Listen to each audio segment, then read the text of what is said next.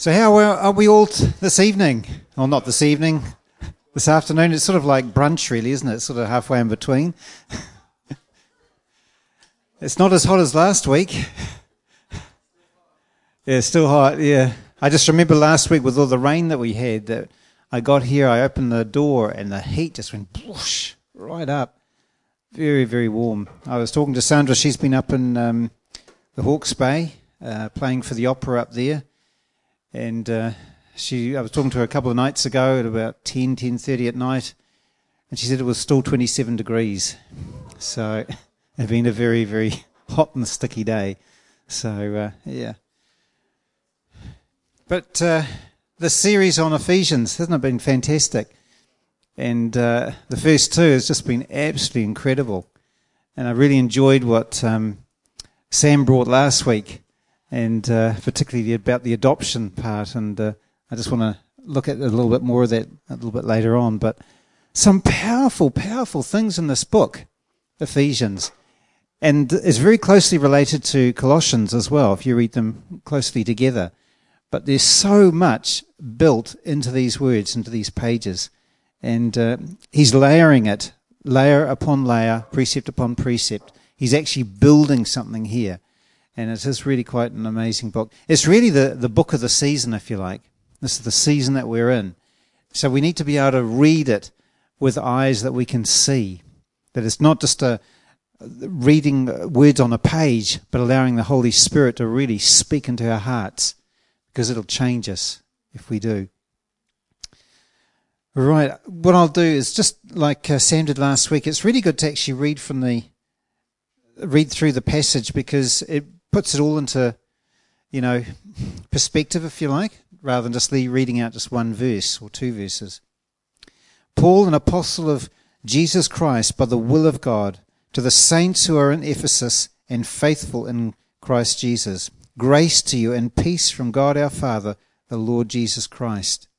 Blessed be God, the Father of our Lord Jesus Christ, who has blessed us with every spiritual blessing in the heavenly places in Christ, just as he chose us in him before the foundation of the world, that we should be holy and without blame before him in love, having predestined us to be adopted as sons by Jesus Christ to himself, according to the good pleasure of his will, to the praise of the glory of his grace, by which he made us accepted in the beloved. In him, this is the verse that I'll be starting from, in him we have redemption through his blood, the forgiveness of sins according to the riches of his grace, which he made to abound toward us in all wisdom and prudence, having made known to us the mystery of his will according to his good pleasure, which he purposed in himself. And it goes on, that in the dispensation of the fullness of times he might gather together in one all things in which are on the earth, in him. Paul's sentences tend to not have a full stop, they comma, and you've got to almost continue to read it just to get through it. But to understand what he's actually fully saying. It starts off in verse 7, in him. And I know Greg covered this also in the very first time, but if you weren't there, it's such a two powerful words, in him. Did you know in Ephesians itself, it mentions the word in him, or in Christ, or in himself, or in love, or in the beloved, 17 times in the first two chapters of Ephesians. So you think he's trying to say something? It's quite incredible when there's something mentioned 2 or 3 times, but 17 times I went through and I counted them all, and I thought, wow, this is so powerful. In. So what does it mean? In him. It's our starting point. It has to be in him. If it's not, if it's in ourselves, we have a problem. Because in ourselves, we can't do anything. But in him changes everything. To be saved, to come into the kingdom, it had to be through him, did it not? And so it's not just a starting point. It's actually a point for every day. Because if it's not, sometimes we get saved and we think, that's it. Now I can take over and do it in my own strength. And that's where we have a problem. But we have to be found in him. Look at what Paul wrote in Philippians 3, 7-9a. But what things were gain to me, these things I have counted loss for Christ. Yet indeed I also count all things lost for the excellence of the knowledge of Christ Jesus my Lord. That word knowledge is about experiential knowledge. It's not about what you know up here. For whom I have suffered the loss of all things and count them as rubbish, that I may gain Christ and be found in him. Isn't that powerful? So Paul recognized it's not just the starting thing, it's actually every single day that we live on this earth. We need to be found in him. He's the source of everything. The trouble is we don't always see it that way. But it is so powerful. And our weaknesses is really the key. And we can misinterpret things, eh? I was just thinking back, I used to do a lot of declaring over my life. These scriptures. I can do all things through Christ Jesus who strengthened me. Where was the emphasis? I can do all things through Christ Jesus who strengthened me. Is it surely not, I can do all things through Christ who strengthens me? See where the emphasis is? But when I was learning to declare these things, we were brought up saying, you declare the scriptures over and over yourself, over and over and over. And it really became more of a self-focused thing rather than what he did. It's funny where you emphasize the words. I don't know whether you saw that thing on the Globe Theatre in London and how they did, to be or not to be. That is the question. And the first actor gets up and says, to be or not to be. That is the question. The other one gets up and says, no, that's wrong. It's to be or not to be. And they go right through every single word, emphasizing the different ones. It's quite funny. It really is. But it's where you emphasize the words that is so important. So is the focus on us, or the emphasis on us, or on Christ? It's quite a real shock when I suddenly realized a lot of my stuff that I'd learnt by rote was skew with. We have to be found in him, not in ourselves, because that's where the problem starts. Did you know Saul's name means great one, but Paul's name means small, little, humble one. Isn't it amazing? The change is only one letter, but its whole significance changes. Sometimes it's just one thing that we change in here with God, and it'll change everything. But it's not what we can do. Saul thought he could do everything. Very well educated, enthusiastic, over the top. He did everything he could, and he thought he was serving God. But when God humbled him, he recognized the strength actually was in weakness, not in his strength, but in God's strength. And that's beautiful. And that's the same position that we have to come to. And as a Christian, I was taught it's about us being strong. But it's not. It's actually about Christ being strong in us. In our weakness, he is strong. Such a beautiful thing. It really is. And Paul knew what it was to be living in a humble way. And sometimes people think that's arrogant. And yet he lived his life and demonstrated what it was to live a humble life. You see, this in him is all internal. It's not relational. It's not external. It's all about relation. It's all about something that happens on the inside, being in him. And so much of my Christian walk was all about him out there. You know, this external thing that's out there, but actually we've got to be found in him. The hope of glory is where? In us. Christ, the hope of glory in us. It's so far different from what I was brought up.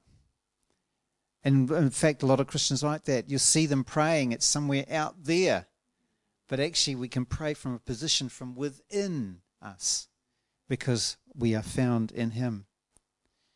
Colossians 2, verse 6 to 7 says, "As you therefore have received Christ Jesus the Lord, so walk in him, rooted and built up in him, and established in the faith as you have been taught, abounding in it with thanksgiving." So walk in him, rooted and built up in him, established in the faith as you've been taught, abounding in it with thanksgiving. Such a powerful key is thanksgiving, eh? Do we have a thankful, grateful heart? God is attracted, or the Holy Spirit is attracted to a grateful, thankful heart. Not a grumpy one, or not a heart that is so hard. But when we are humbled, when we are open, the Holy Spirit is attracted to it, to be found in him. Isn't that powerful? That just those two words, in him, has so much significance. It's our starting point, but it's more than our starting point. It's our whole life. Right to the very end. It says, in him we have redemption through his blood. Notice it said we have, not we had, or not maybe or possibly or later on. We have. It's a statement of truth. It's a stake in the ground for us to know that in him we have redemption through his blood. We have been saved. Did you know we have been saved? We are saved and we are being saved. And Paul says that. We somehow get stuck on we have been saved. And that's where we camp. That's where we get stuck. But it's actually a whole process. It's not about you're not going to get to heaven or not. It's about the process of maturity of what God wants to do in us, where he changes us and transforms us. The word redemption is to redeem, ransom, paid in full, salvation, deliverance, or to buy someone back from slavery, brought back by a near relative. How many have read the book of Ruth? Isn't it the most beautiful book? She was an outsider. She was an outcast. But her heart was towards. And she got brought back by a relative through her mother-in-law who bought her. And it's the same thing with us.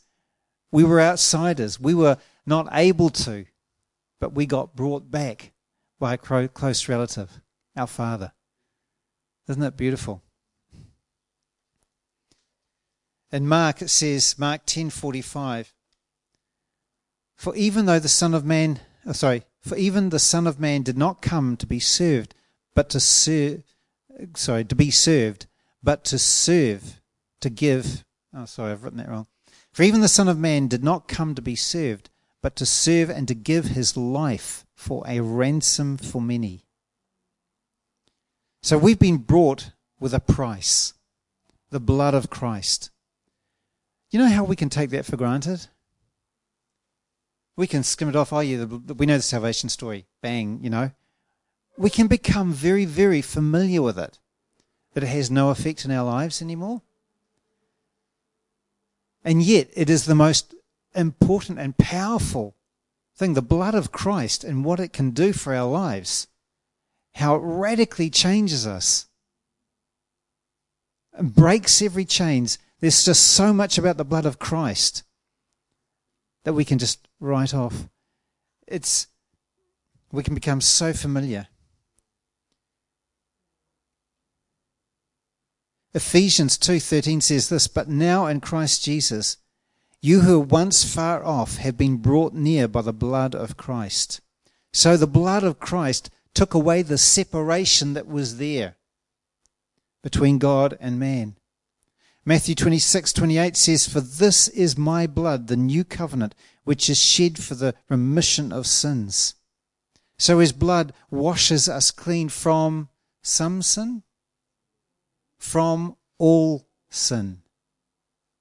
From all sin. 1 Peter 1 verse 18 to 19 says, knowing. You know what knowing is? It's about having a deep conviction or a revelation of something. Knowing that you were not redeemed with corruptible things like silver or gold. Silver and gold, we place a lot of value on that, don't we? But it's only earthly. But there's so much more that is not of this realm that has got so much more value. Knowing that you were not redeemed with corruptible things like silver or gold from your aimless conduct received by the traditions of your fathers. Whoa. We can get so caught up in tradition. We don't have to go to a traditional church to be caught up in tradition. The traditions of your fathers, but with the precious blood of Christ as a lamb without blemish and without spot.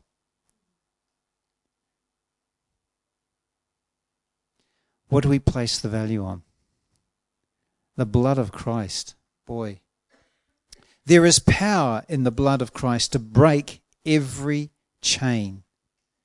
His blood demolishes all the strongholds, it says in Colossians 2:15. It cancelled the debt that we could not pay. It was paid over 2,000 years ago, but it is still it is the most powerful force ever to conquer this world. And he is called love. It really has such a powerful thing. You know, when I came to Christ, we had such a watered down version of the gospel. We just come out of the charismatic 1970s. I got saved around 1980.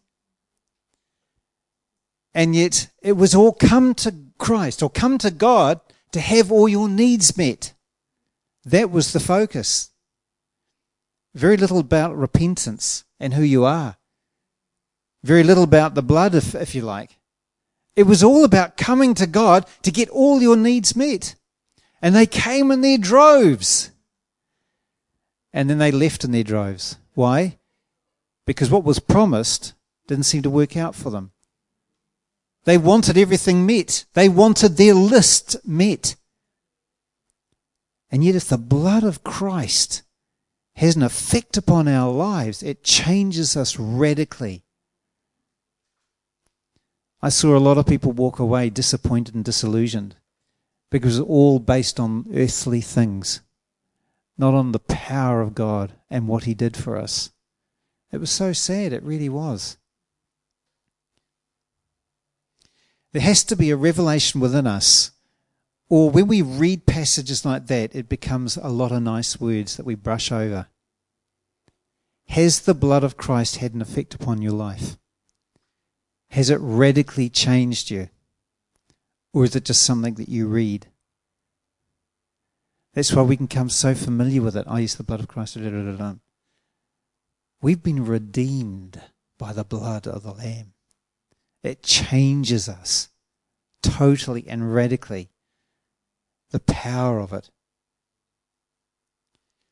In Revelations it says, Revelations 12:11, and they overcame him, that's Satan and the accuser, by the blood of the Lamb and by the word of their testimony, and they did not love their lives until death, or to the death.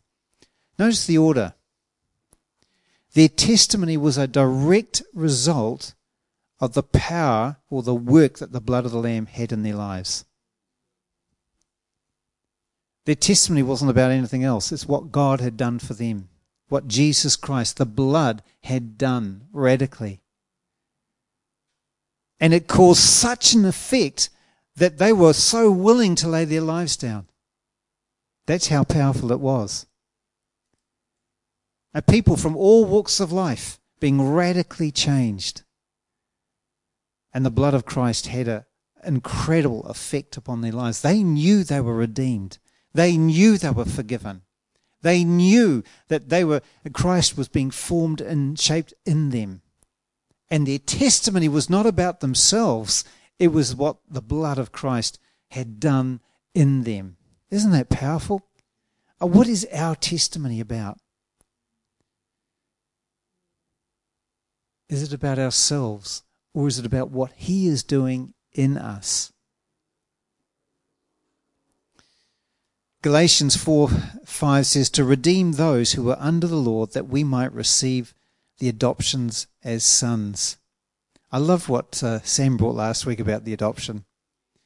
So I was looking up a little bit more about it, and I was talking to Paul before about it, and it was just so powerful, some of the things. You know, Paul and Peter called it being born again. But Paul called it being adopted. You see, in the Western world, we tend to have this negative thing about the word adoption. We tend to think of abandonment. We think of nobody wanted you. We think of, you know what I mean? Now, hear me, it's not about that with everybody. But sometimes in Western culture, we have this negative thing. But in Roman culture, it was the exact opposite. It was so powerful. Listen to this. The Roman adoption was very, very costly and had lots of legal requirements. How many here have faced legal issues with lots and lots of clauses that you didn't know were there and you were trying to get around them? Or a building consent that there's a lot of different things there. You know what I mean? Lots of red tape, lots of documents that had to be filled out, lots of things going backwards and forwards between a judge or a magistrate. There was lots of things that went on. It was actually very, very costly. It was actually a very difficult process. Did you know that a Roman father had the right to kill their own natural children? They had a legal right to kill their own children and disinherit them. But with an adopted child, they couldn't. They were protected. They couldn't be, and they couldn't lose their inheritance. Isn't that incredible? So it's better to be adopted.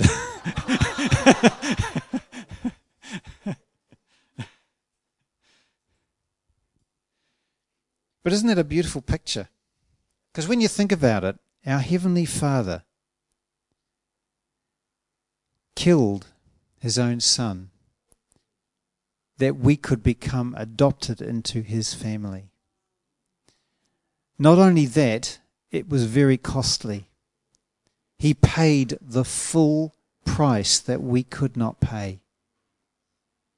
Not only that, He wiped out all the regulations that had to be met, that we wouldn't have to go through all of that. Isn't that a beautiful picture? And that wasn't even a Hebrew picture. That was a Roman one, a secular thing. But God had it all beautifully worked out. We are adopted. Isn't it a beautiful picture? Then there's Ezekiel 16.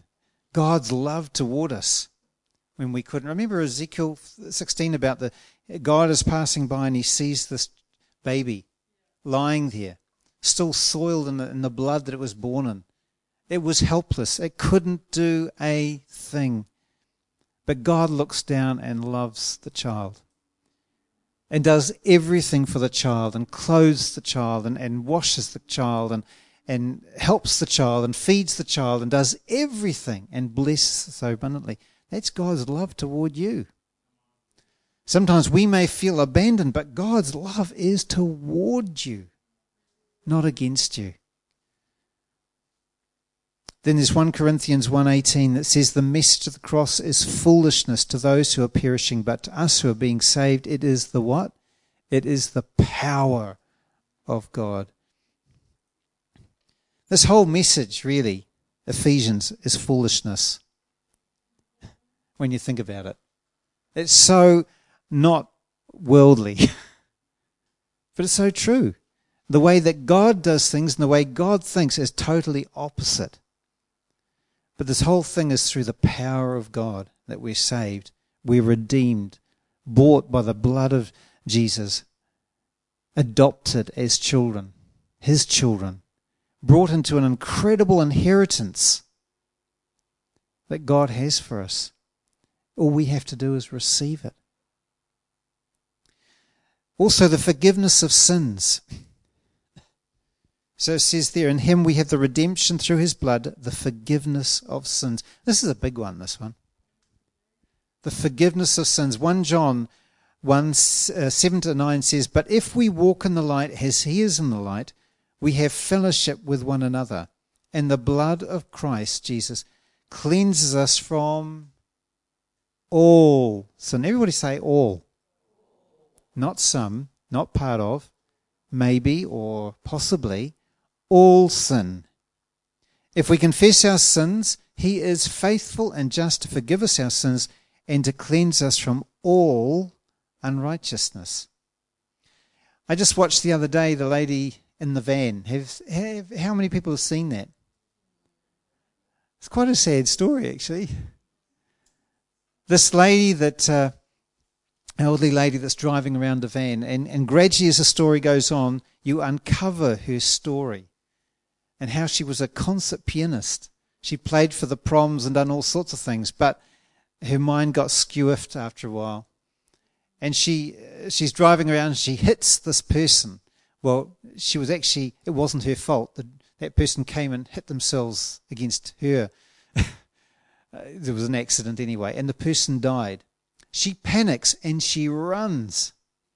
She spent the rest of her life running and hiding and asking God to forgive her over and over and over and over and over and over again.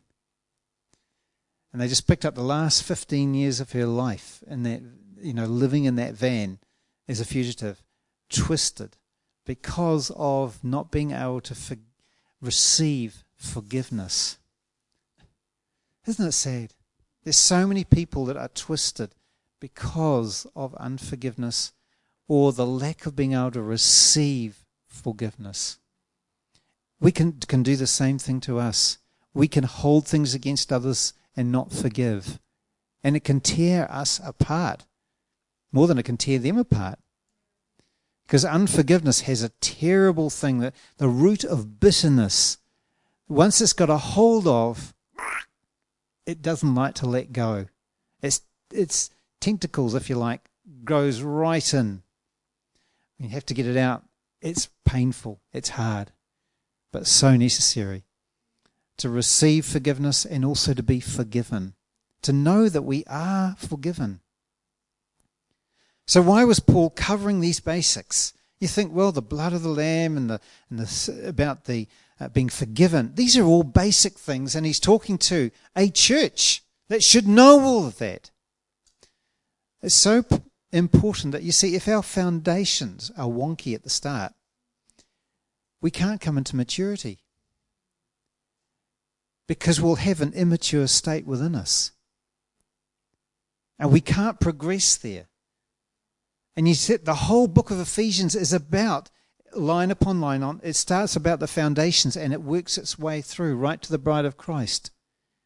There is a progression, there is a process that he's working through, but he has to cover the basics, because if you don't get that right, we will be skew with, and we will see things through a distorted filter that will skew with everything else.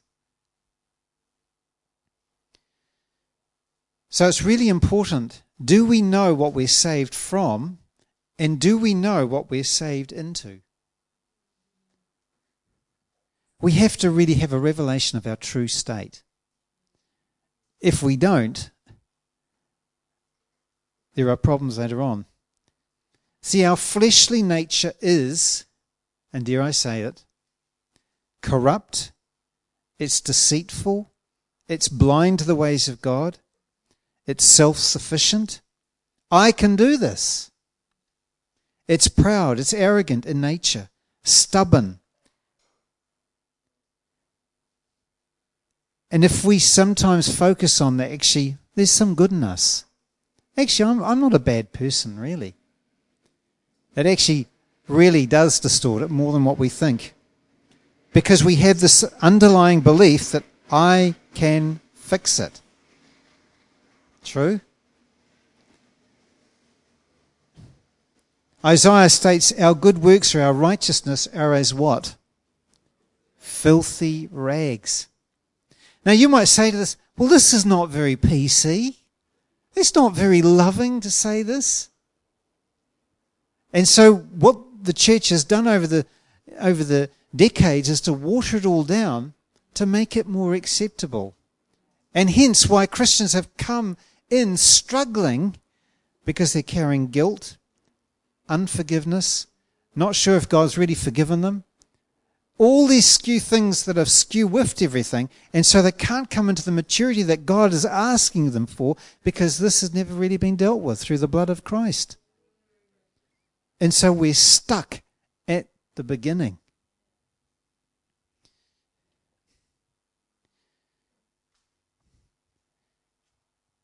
It's funny, the world that we've been brought up in now, it's all about being PC. It's gone to such an extreme. It really has. And yet we need to know our true state, because once we realize what our true state really is, that there is no good in us, that our whole fleshly mentality is anti-God, actually we can come into freedom. I know it sounds crazy, but as I said, the ways of God are totally opposite to the ways of man. Because when you realize you can't do anything to save yourself, you can't do anything, there's nothing in here that can do it, it has to be Him, actually that brings a lot of freedom. God, I can't do it, but you can. It's the most beautiful thing, because then you stop striving to try and be someone. How many Christians there are trying to be or trying to work it out?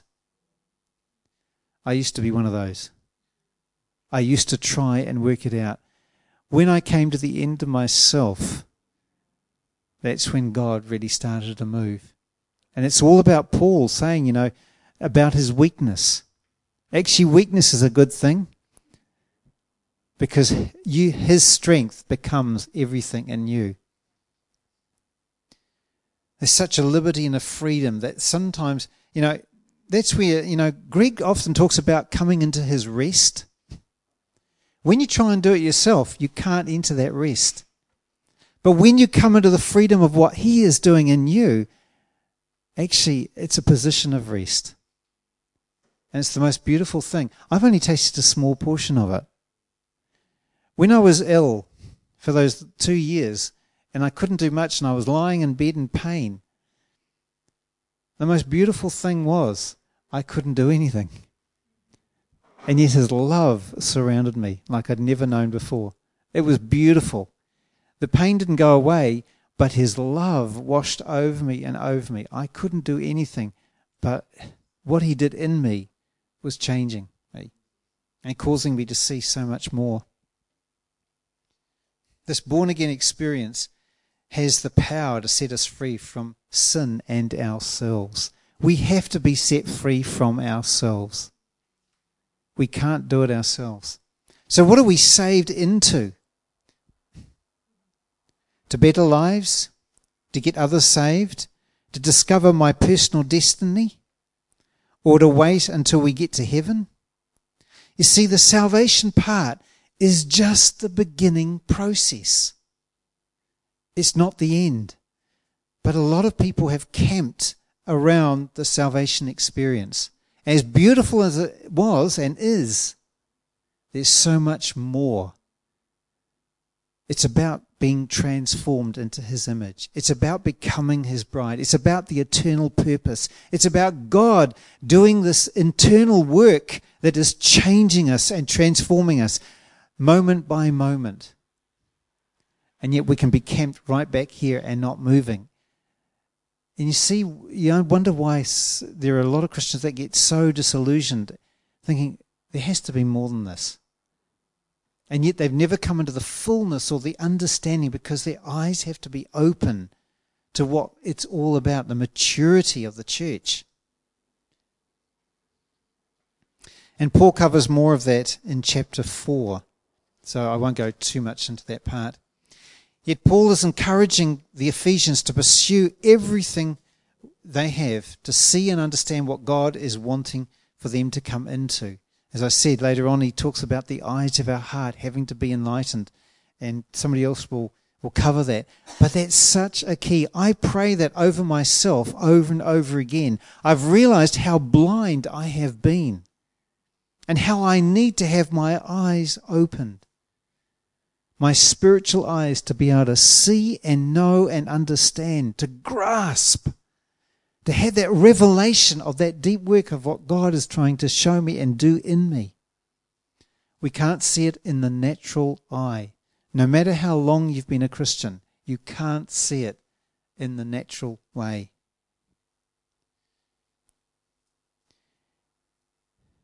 It's an old mode of operation, the things that we've operated out of the past, and God's bringing us into a new way where we can't carry it on our own understanding or strength or capacity. If our old nature is corrupt, right? Our old nature is corrupt. When we came to Christ, we had an encounter with God. Who did the work? Our old nature or Christ? Christ. But somehow, sometimes in our mentality, we think we can carry on in the flesh, carrying on past that point. Can we? No, we can't. And yet we've tried so much to carry on in our own flesh. And yet, if Christ did that work, and now he calls us to be living in him, it has to be him in every part, through the Spirit doing the work in us. The flesh we cannot walk in. The flesh is corrupt. The flesh is not going to get us to where God wants us to go to. It's anti-God. It's anti. It will not lead us there. And Paul had to challenge some of the churches there. You started off in the Spirit, but you're now trying to finish off in the flesh. It's such a trap for us all, that we try and do things, work things out in our own ways. And the result is, what's the church today known for? Arguing, splits, offences, unforgiveness, bitterness, my ministry, self-orientation, my position, striving to climb the ladder, make me known, jealousy, gossip, judgment, harshness. The list could go on. I mean, not all churches are known like that, but a lot of them. The world, this is what the concept of the world is when they look at the church. But God wants to bring us into maturity, into his love. Correct? That the world may know what? Yeah, it's his love in us that the people are going to notice. That's going to change the world. Not how much we know, it's what Christ has done in us. That's the living testimony that they're going to see. And boy, when they see that, it's going to change things so radically. Colossians 3:1-3 says, "If then you were raised with Christ, seek those things which are above, where Christ is, seated at the right hand of God. Set your mind on the things above, not on the things on the earth. For you died." Have we died? "For you died, and your life is hidden with Christ in God." That's a powerful scripture. To come into that, we have to die to ourselves, which we can't. It has to be him in us doing it. Everything here comes out of him being in us, doing the work. And this is what I failed to see, that there was so much more. I was born again. I had an amazing experience with God right at the beginning, but then it became more about me doing the work. I had to have my eyes open. I had to have my eyes open to be able to see and understand. And believe you me, I've only seen a small little bit. But what I've seen is the most beautiful thing that I want to go after. And it's through weakness that we can enter. Through weakness It's the exact opposite to the way I was brought up as a Christian. It's through weakness. It's a new mode of operation where everything changes: our sight, our thinking, our listening, our understanding, our responses, our love for Him, and our love for each other. So amazing. So why did Paul go back to the very basics? To get those foundations correct. He's building line upon line, precept upon precept. As I said, otherwise we will get stuck at the very beginning and being not able to come into that mature state. So why are we focusing on some of this? What do you often hear Christians talk about? Am I really saved? 1 minute they are, 1 minute they're not. 1 minute they are, 1 minute they're not. Have I really been forgiven? How can I forgive someone else if they've hurt me? Who am I in Christ? God doesn't love me like those anointed people. I don't deserve to be loved after what I did. These are all things that even some of us, even me, I've gone through things at times where I've had to question things in my mind. But it's so foundational that God wants to get these things sorted in our own hearts. I am saved through the blood of Jesus Christ. His blood has set me free. He's paid for all my sin. The things of the past have been dealt with. Full stop. End of story. And I'm coming more and more into His life as He changes me, as He brings things to light, as He brings things to the surface. And He will bring things to the surface. Why? Because it's there to help you to deal with them, so you can be totally set free. And yet, we need to have the true work of the cross working in us. It's so powerful. And please hear my heart. I'm not trying to pull anyone down. If you're struggling here or there, my heart is toward you. Not to make you feel guilty or shamed or anything like that. The fact is, God wants to take you from that state of where you are into a place of stability, into a most beautiful place where you won't go backwards and forwards and up and down and being tossed to and fro. That's what our God does. He's not there to hurt you. He's not there to try and drag you down. He's there to actually bring you up. When you realize that you can't do anything, and that He reaches down and He lifts you up, He takes your feet out of the miry clay and He puts you on a rock. It's so powerful. Yet we do go through things, and the waves hit things happen that will shake us. But God's in everything of those things. It's when we think, oh, well, God doesn't love me anymore because I'm going through this. Actually, where did that come from? It wasn't from God. He actually is working us through different issues to bring things to the surface that we can depend and grasp for Him. And in Him, He does this work in us that walks us through the process to get us through. As I said, when I was in pain, He never took the pain away, but He showed me how deep His love was. And I couldn't get to the end of it. It was so beautiful. It really touched me over and over and over again. That His love was toward me, not against me. And He changed what was happening on the inside. See, the price that is paid is an indication of the value of what was purchased. The price that is paid is an indication of the value of what is purchased. Meditate on that for a bit. You are all of great value. It cost our Father His Son, His blood that was shed for you. His blood that was shed. His mercies are new every morning, and He's patiently waiting for us all to respond to His love, to His invitation. Imagine what it would be like if we were all so powerfully and radically changed because we recognized and saw and had a revelation of his love towards us. How different this world would be. It would be Christ-centered, not us-centered. It would be so amazing.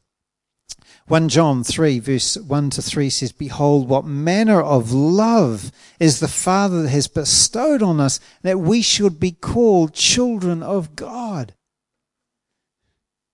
Powerful verses. They're not just words on the page. Powerful verses. We have to receive it by revelation. It has to grip your heart. It has to rip off the blindness that's over our eyes. I just love it in the book of Acts when the people heard Peter preaching. They heard a message that cut them to the heart. And they saw their true state. And they cried out and said, what must we do to be saved? There was an automatic in here. What must we do to be saved? There was a response to hearing what the Word of God was crying out into the streets.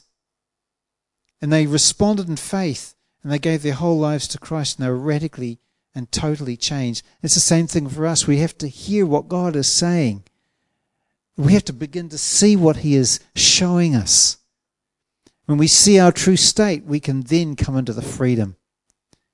Because then we know that it's totally on Him that does the work, not on us. And our sin and our lawlessness was dealt with on the cross. We no longer need to carry the guilt and the shame of the past. You know, Corrie ten Boom, I don't know whether you've heard of Corrie ten Boom. She was a concentration camp survivor, an incredible woman of God, but she was preaching. She lived out of a suitcase. After the war, she lived out of a suitcase, traveling from country to country, sharing about the love of God and particularly forgiveness.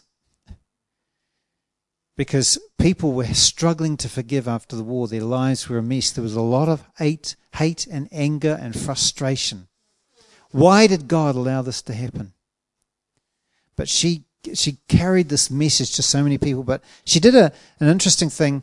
When she went into Japan, I think it was the 1950s or whatever it was, and she took with her a very heavy suitcase. She was struggling with it. She brought it in.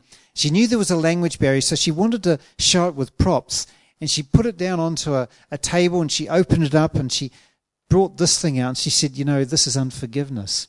And she brought out another thing, and she said this was something else. And she kept on bringing these things out.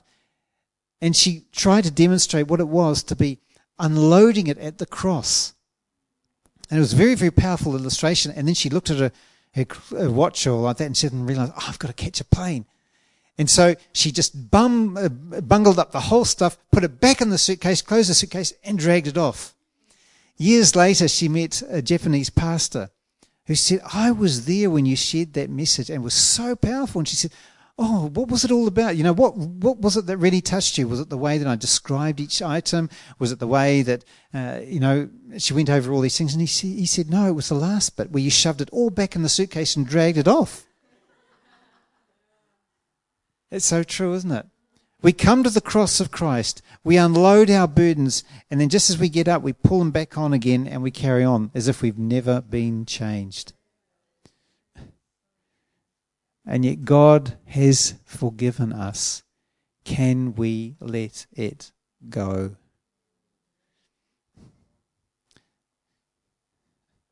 This is just foundational stuff, but boy, I have to be reminded of it. Hebrews 6:19 says, the hope that we have is an anchor of the soul, both sure and steadfast, which enters the presence behind the veil. An anchor. The hope that we have. It's about stability. God wants to bring stability in our lives, that we're not tossed to and fro, and only He can bring that stability. We can't, Him.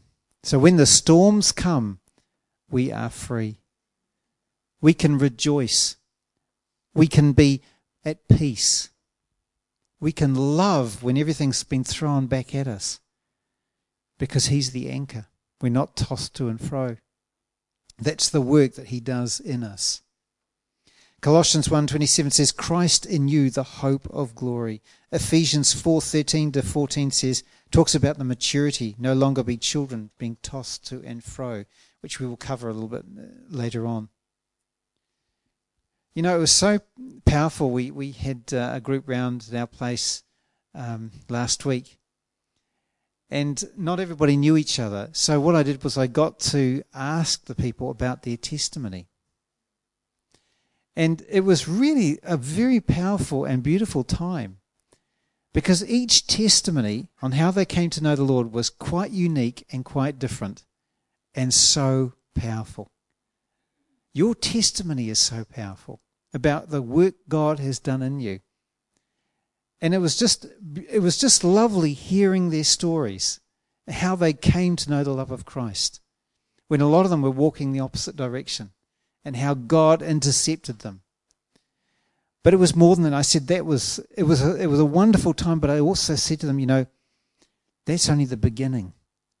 You know, God's given us a testimony. As we go on this process, God will give you a testimony for every day, for what he is doing in you. Sometimes we think our testimony is just what happened back then. But it's more than that. It's what he is doing in us now. That's the greatest testimony. It's sad, but I remember some people that were very, very knowledgeable, that were going down a certain way. When you ask them about what is it that God's doing in you, they couldn't answer. They quote a whole lot of scriptures. They tell a whole lot of Hebrew traditions and things like that, which is nice to know.